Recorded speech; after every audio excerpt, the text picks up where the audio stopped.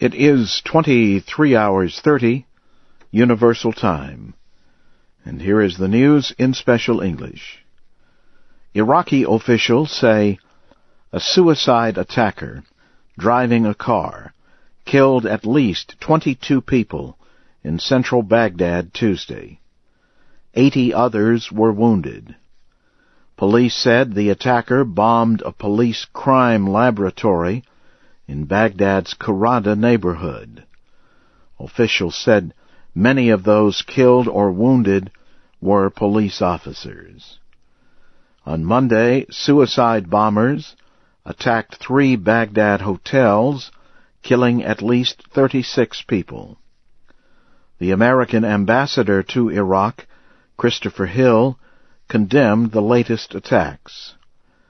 Mr. Hill urged the Iraqi people to unite in fighting all forms of violence and terror. The United States military says it has joined with the Iraqi army and Iraqi Kurdish troops to guard disputed areas of northern Iraq. The military said the goal of the effort is to ease tensions between Sunni Arabs and Kurds. The top American officer in Iraq said American, Iraqi, and Iraqi Kurdish forces have trained and established 70% of their planned positions. General Ray Odierno also said that the rest of the force will be deployed by the end of this month. He said the goal of the deployments is to protect Iraqis who live in disputed areas from Al-Qaeda and other militant groups. An election dispute became public in Sri Lanka within 5 hours after voting ended in the country's presidential election.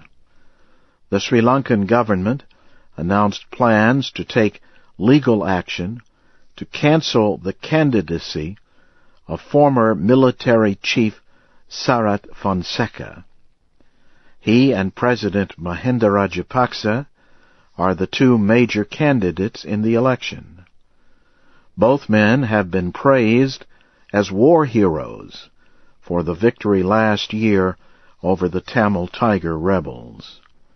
Sri Lanka's foreign minister said the former military chief could not be elected because he did not register to vote in the election. Afghan President Hamid Karzai warned Tuesday that military action alone cannot make his country safe. The Afghan leader spoke during a meeting with diplomats in Turkey.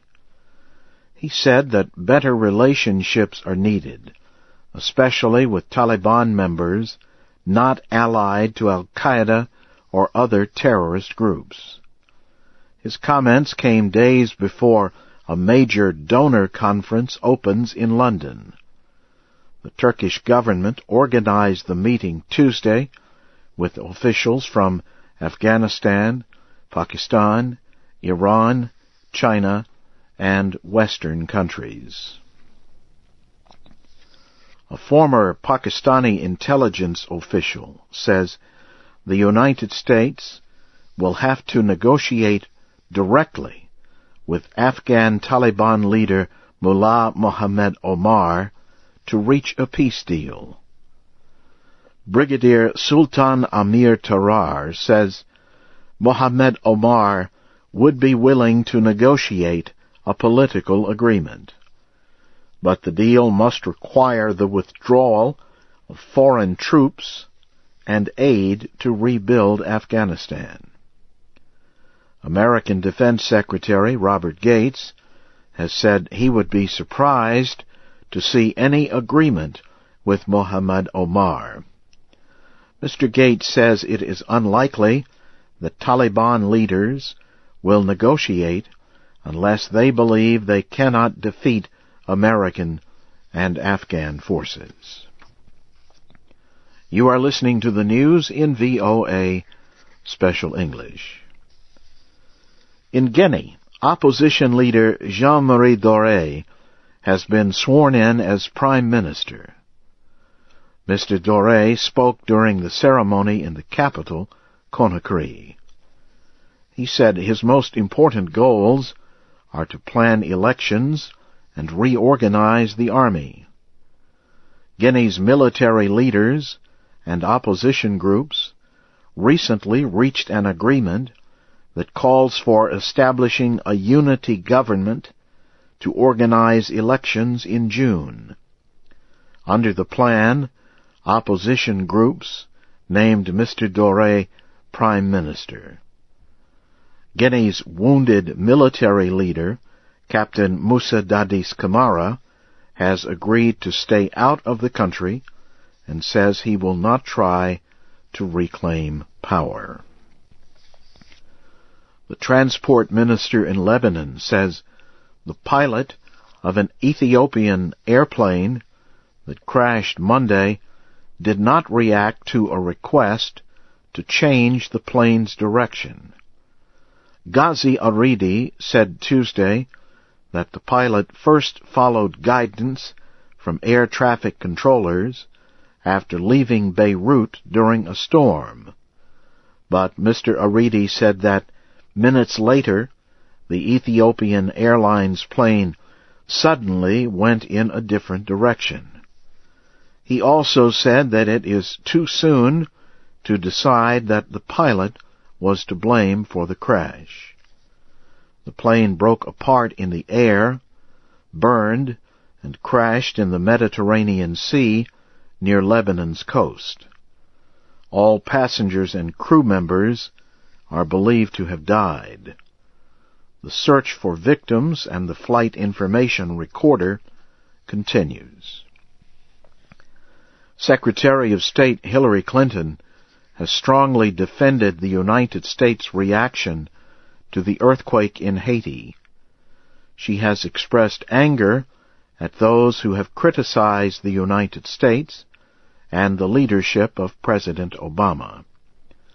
The Secretary of State said some members of the international media misrepresented America's military and civilian actions in the Caribbean nation. She spoke to State Department employees on Tuesday. The remarks come days after countries such as Bolivia, Nicaragua, and Venezuela criticized the use of American troops in Haiti. There currently are more than 15,000 American troops in and around Port-au-Prince, and more are on the way.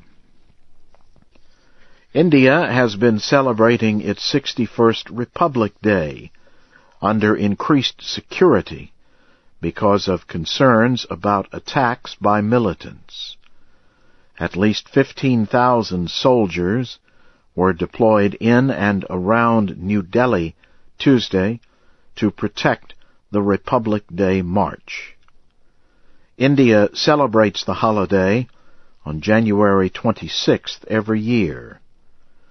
This year there were intelligence reports of possible terror attacks by Islamic militants. Republic Day marks the acceptance of India's constitution and its change from a British territory to a republic on January 26, 1950. And now, briefly, here again is the major news of the hour in special English. Iraqi officials say a suicide attacker driving a car killed at least 22 people in Baghdad Tuesday. An election dispute became public in Sri Lanka within 5 hours after voting ended in the country's presidential election. And Guinea's opposition leader, Jean-Marie Dore, has been sworn in as Prime Minister. That's the news in VOA Special English, coming to you from Washington.